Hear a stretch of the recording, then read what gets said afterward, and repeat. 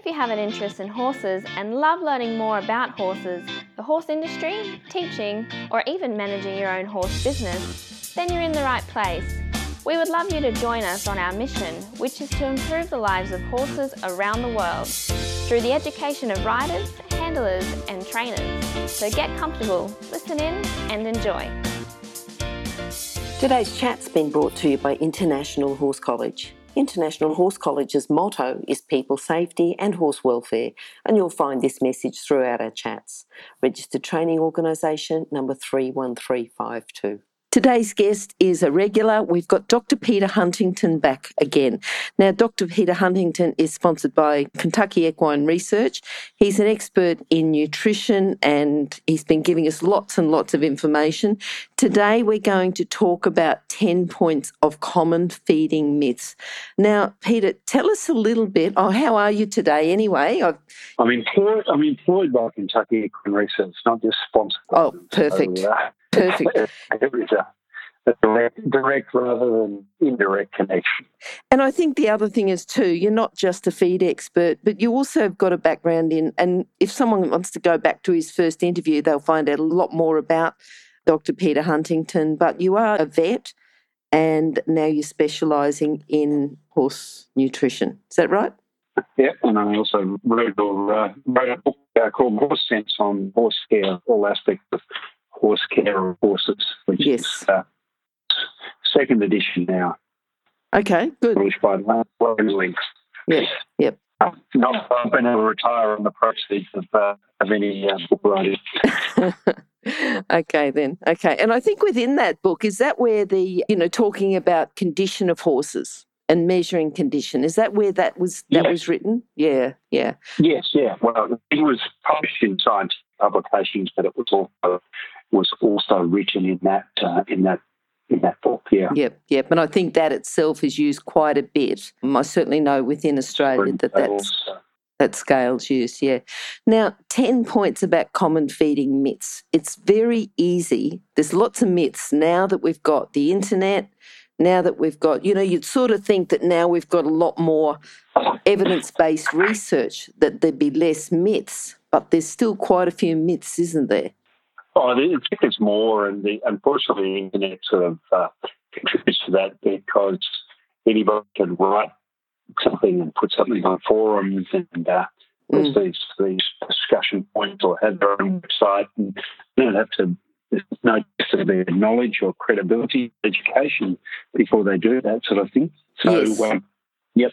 So if someone's on a forum and they've got a question, what are the sort of things they should look at? They should look at the experience and qualification of the person, the evidence-based research that's behind the information they're giving. Anything else that we've missed there?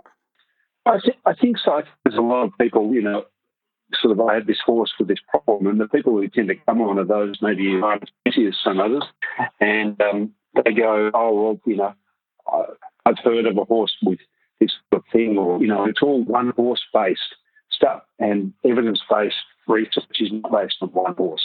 Yes. So when we do research into nutrition, you have to have multiple horses so that you can get what's called a statistically significant difference. Mm-hmm. And that takes out the element of chance from a difference, because you can always get a response that's by chance. And we have multiple horses, the element of chance. And we sort of use a cut-off point of about 95%. So we talk statistical significance, and we're 95% confident that what we're saying is a true result.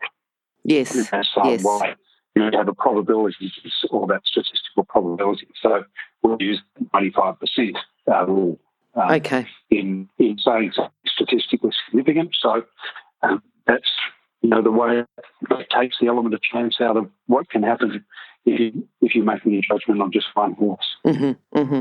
Okay. Now, the first myth, pasture provides everything that a horse needs. If a horse is fat and looking well on pasture, does that mean that he's actually getting everything that he needs? Probably not. And so they can have enough energy and protein in their diet, and so therefore they'll be in good condition and looking well. But some of the minerals may not be there, particularly minerals. Our green pastures are good sources of fat-soluble vitamins, Of course, it's made in vitamin C. So it's more the minerals and the nutrients. So there can be some pastures like Kuyu and people in Queensland on tropical pastures that have low levels of calcium and high levels of phosphorus and have oxalates that buffer that sort of block the absorption of calcium, so they can be calcium deficient. And there can be other situations where they might be selenium deficient or copper might be low. There are regional selenium deficiencies, Western Australia, Hunter Valley, coastal areas in Victoria are selenium deficient, and that's an important trace mineral, important part of the horse's immune system. So just because they're looking good on pasture doesn't mean everything's there, and that's where some advice from an experienced horse nutritionist would be useful. And often some analysis of the pasture would continue what's missed, what's there, and what's potentially missing. So pasture, first choice feed for horses, but it doesn't guarantee that just because there's enough energy, it doesn't guarantee that all the other nutrients are there. All right. Now, the next thing we've got is about protein. So we've got a myth that is protein causes excitability, DOD, and kidney damage. Now, the DOD, is that developmental orthopedic? Developmental orthopedic disease, which is sort of actual group term for a number of disorders in growing young horses, such as myositis, angular limb deformities, OCD, wobblers, cysts, contracted tendons, etc. So put them all in that group. And protein is blamed for a lot of things that go wrong in horse diets, and partly because when people buy a protein, it's the first thing that they read on that bag, and it's one of the things that's possible to measure accurately. Whereas some of the other things like energy are actually the estimates. So protein is that people look, they say they want a high protein feed when they mean a high energy feed. They get two of them confused a lot. And so, protein is necessary for either building body tissues, such as happens when a mare is when a mare is producing milk, or when a young horse is growing. It's responsible for repair of tissues, so repair of muscles. That's important in a working horse. But the average adult horse has got relatively low protein requirements because they're not growing. And work causes an increase, but not a dramatic increase. So many horses are overfed protein, and because of that, they sort of blame, riders blame that overfeeding protein for a whole myriad of things, including these sort of things we've discussed there, excitability. Now, if they're overfed energy and they're too fat, then behaviour will be a problem if they're not worked out enough. Kidney damage, the urine can look different. Can be quite high protein diets and high calcium diets. You can get sort of whiter coloured urine, and they think that's a sign of kidney damage. Or you get really sweat that's very foamy sort of sweat. So again, that's a bit of a sign of excess protein. So I don't think we need to be too worried about excess protein in most situations. Perhaps in endurance horses, it's something you want to avoid. But excess protein is turned into energy. But it's an expensive nutrient, so you don't really want to overfeed it. So you don't. It's a matter of then, getting your diet assessed and doing the numbers about what you're getting and what your horse needs. But it's not the big bugbear. Lucerne hay is blamed for so many things. Again, and that's along similar lines. And we'll talk about getting feed assessed and everything in a little bit, but we'll keep going along with the next myth. The next myth is pelleted feeds are lower in quality than sweet feeds. Now, for people who are new to horses, can you explain the difference between pelleted feed and a sweet feed? Right. Well, a sweet feed is a feed where you've got a mix of grains and perhaps a pellet, or perhaps not a pellet, but are sort of coated in molasses and oil. And, it looks something like, the muesli that they might eat for breakfast. And when you're making a feed, you want to make it appealing to the horse owners so that they do want to eat it for breakfast.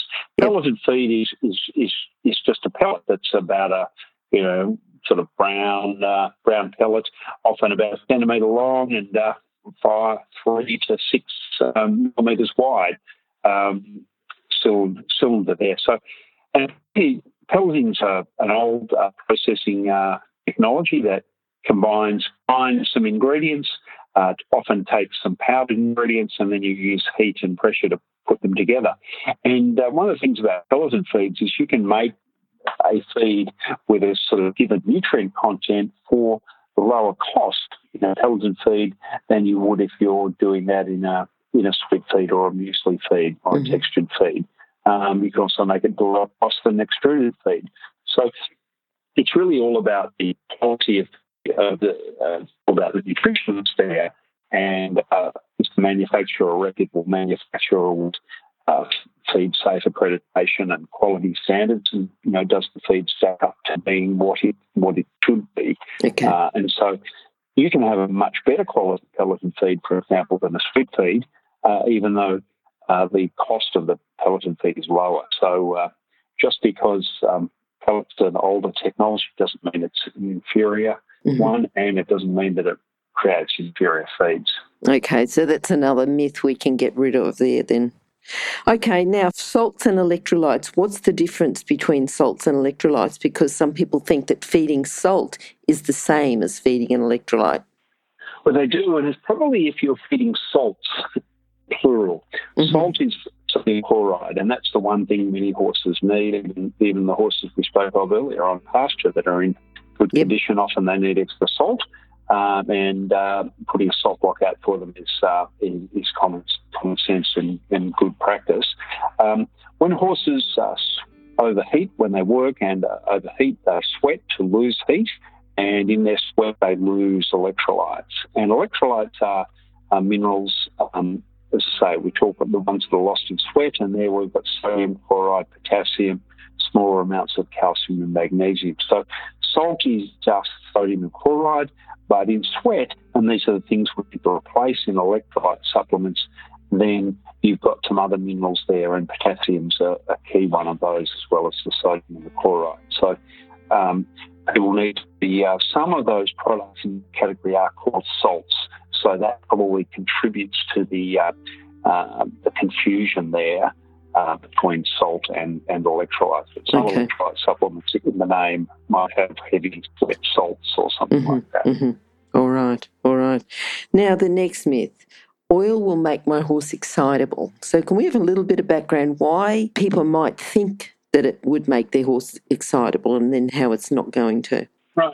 Well, oil probably is the highest feed, the highest energy density feed you can use with horses. So a cup of oil's got the same amount of energy as, say, 3/4 of a kilo or 3/4 of a kilo of oats, for example, 3/4 of a dipper. So, it's got 3 times the energy content of oats or a pelleted feed or mini sweet feeds. But if you have a situation where the horse is being overfed energy, then excitability is one of the consequences of that. If you have the horse that's fat and overfed and the work. So I can see how sometimes people blame it for oil. If you've got a horse that's already got too much energy and you're adding some oil, then you're adding a significant amount and you're going to add extra energy.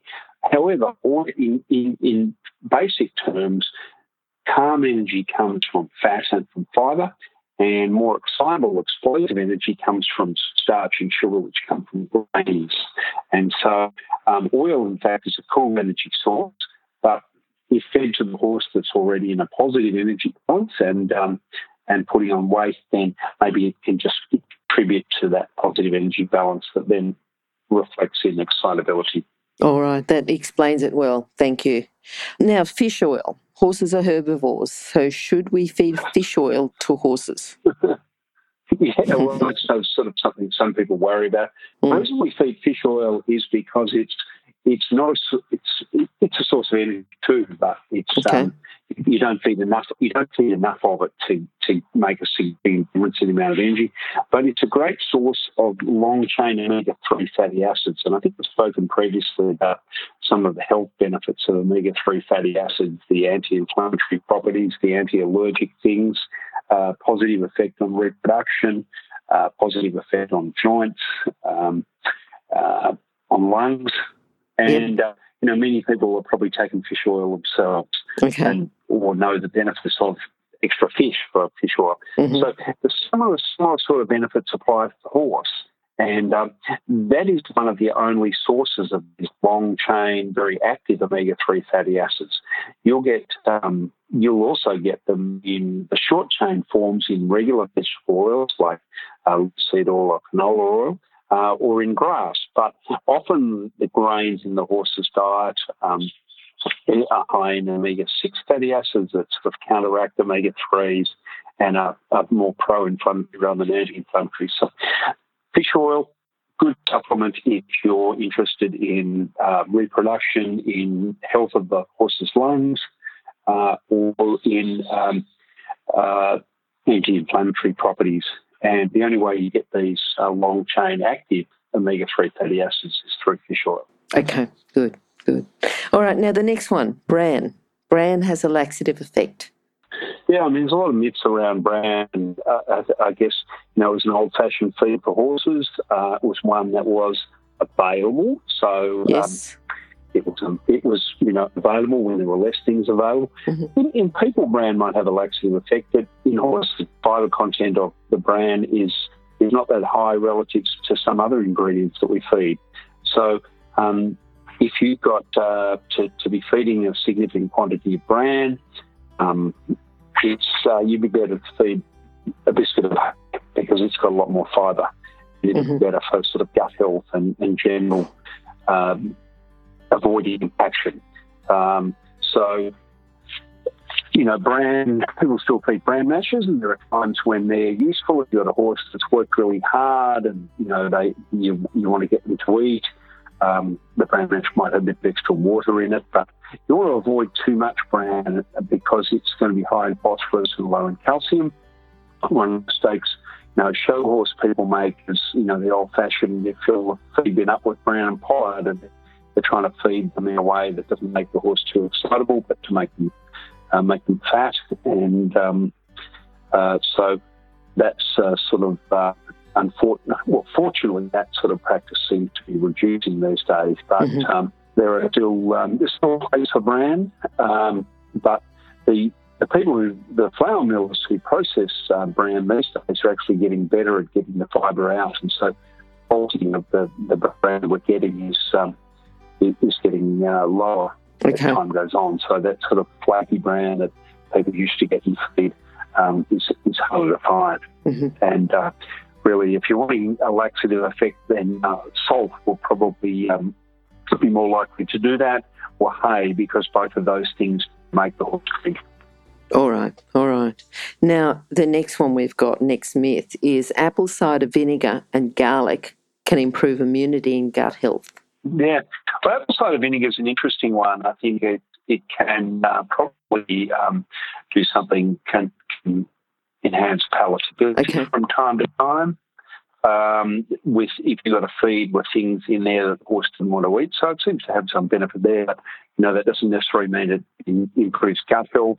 And in terms of, its effect on gut pH is going to be negligible. Garlic is purported to do a lot of things. Fed in excess, it can actually cause anemia, so it can be toxic. I think the place for garlic is probably in your own kitchen, and you get more benefit out of there in the flavour and the food rather than improving the horse's immunity. There's other things that are much better at both immunity and gut health. The next one is all vitamins and minerals have the same bioavailability. Yeah, well, it's sort of an interesting one because there's great differences in quality there, and there are probably things that in the mineral area there are organic minerals and inorganic minerals, or the organics are also called chelated, and they're purported to have greater bioavailability, but some of the research that we've done showed that they in fact don't. So the inorganic minerals which are much cheaper, can be just as well absorbed as some of the organics. There are some forms of organic minerals that are shown to have some good benefits, and we've used Zinpro Performance Minerals in a number of our products, and they're shown to have sort of benefits for the hoof health and for bone density and even reduced gastric ulcers. So there are some specific things there. As far as vitamins go, The vitamins in vitamin E is one area where you have synthetic vitamin E, and that has much lower bioavailability than natural vitamin E. So if you're looking at a feed or a supplement, then looking for natural forms natural vitamin E is going to be superior bioavailability. It can be between 2 and 5 times more bioavailable than the synthetic form of vitamin E, for example. Mm-hmm, mm-hmm.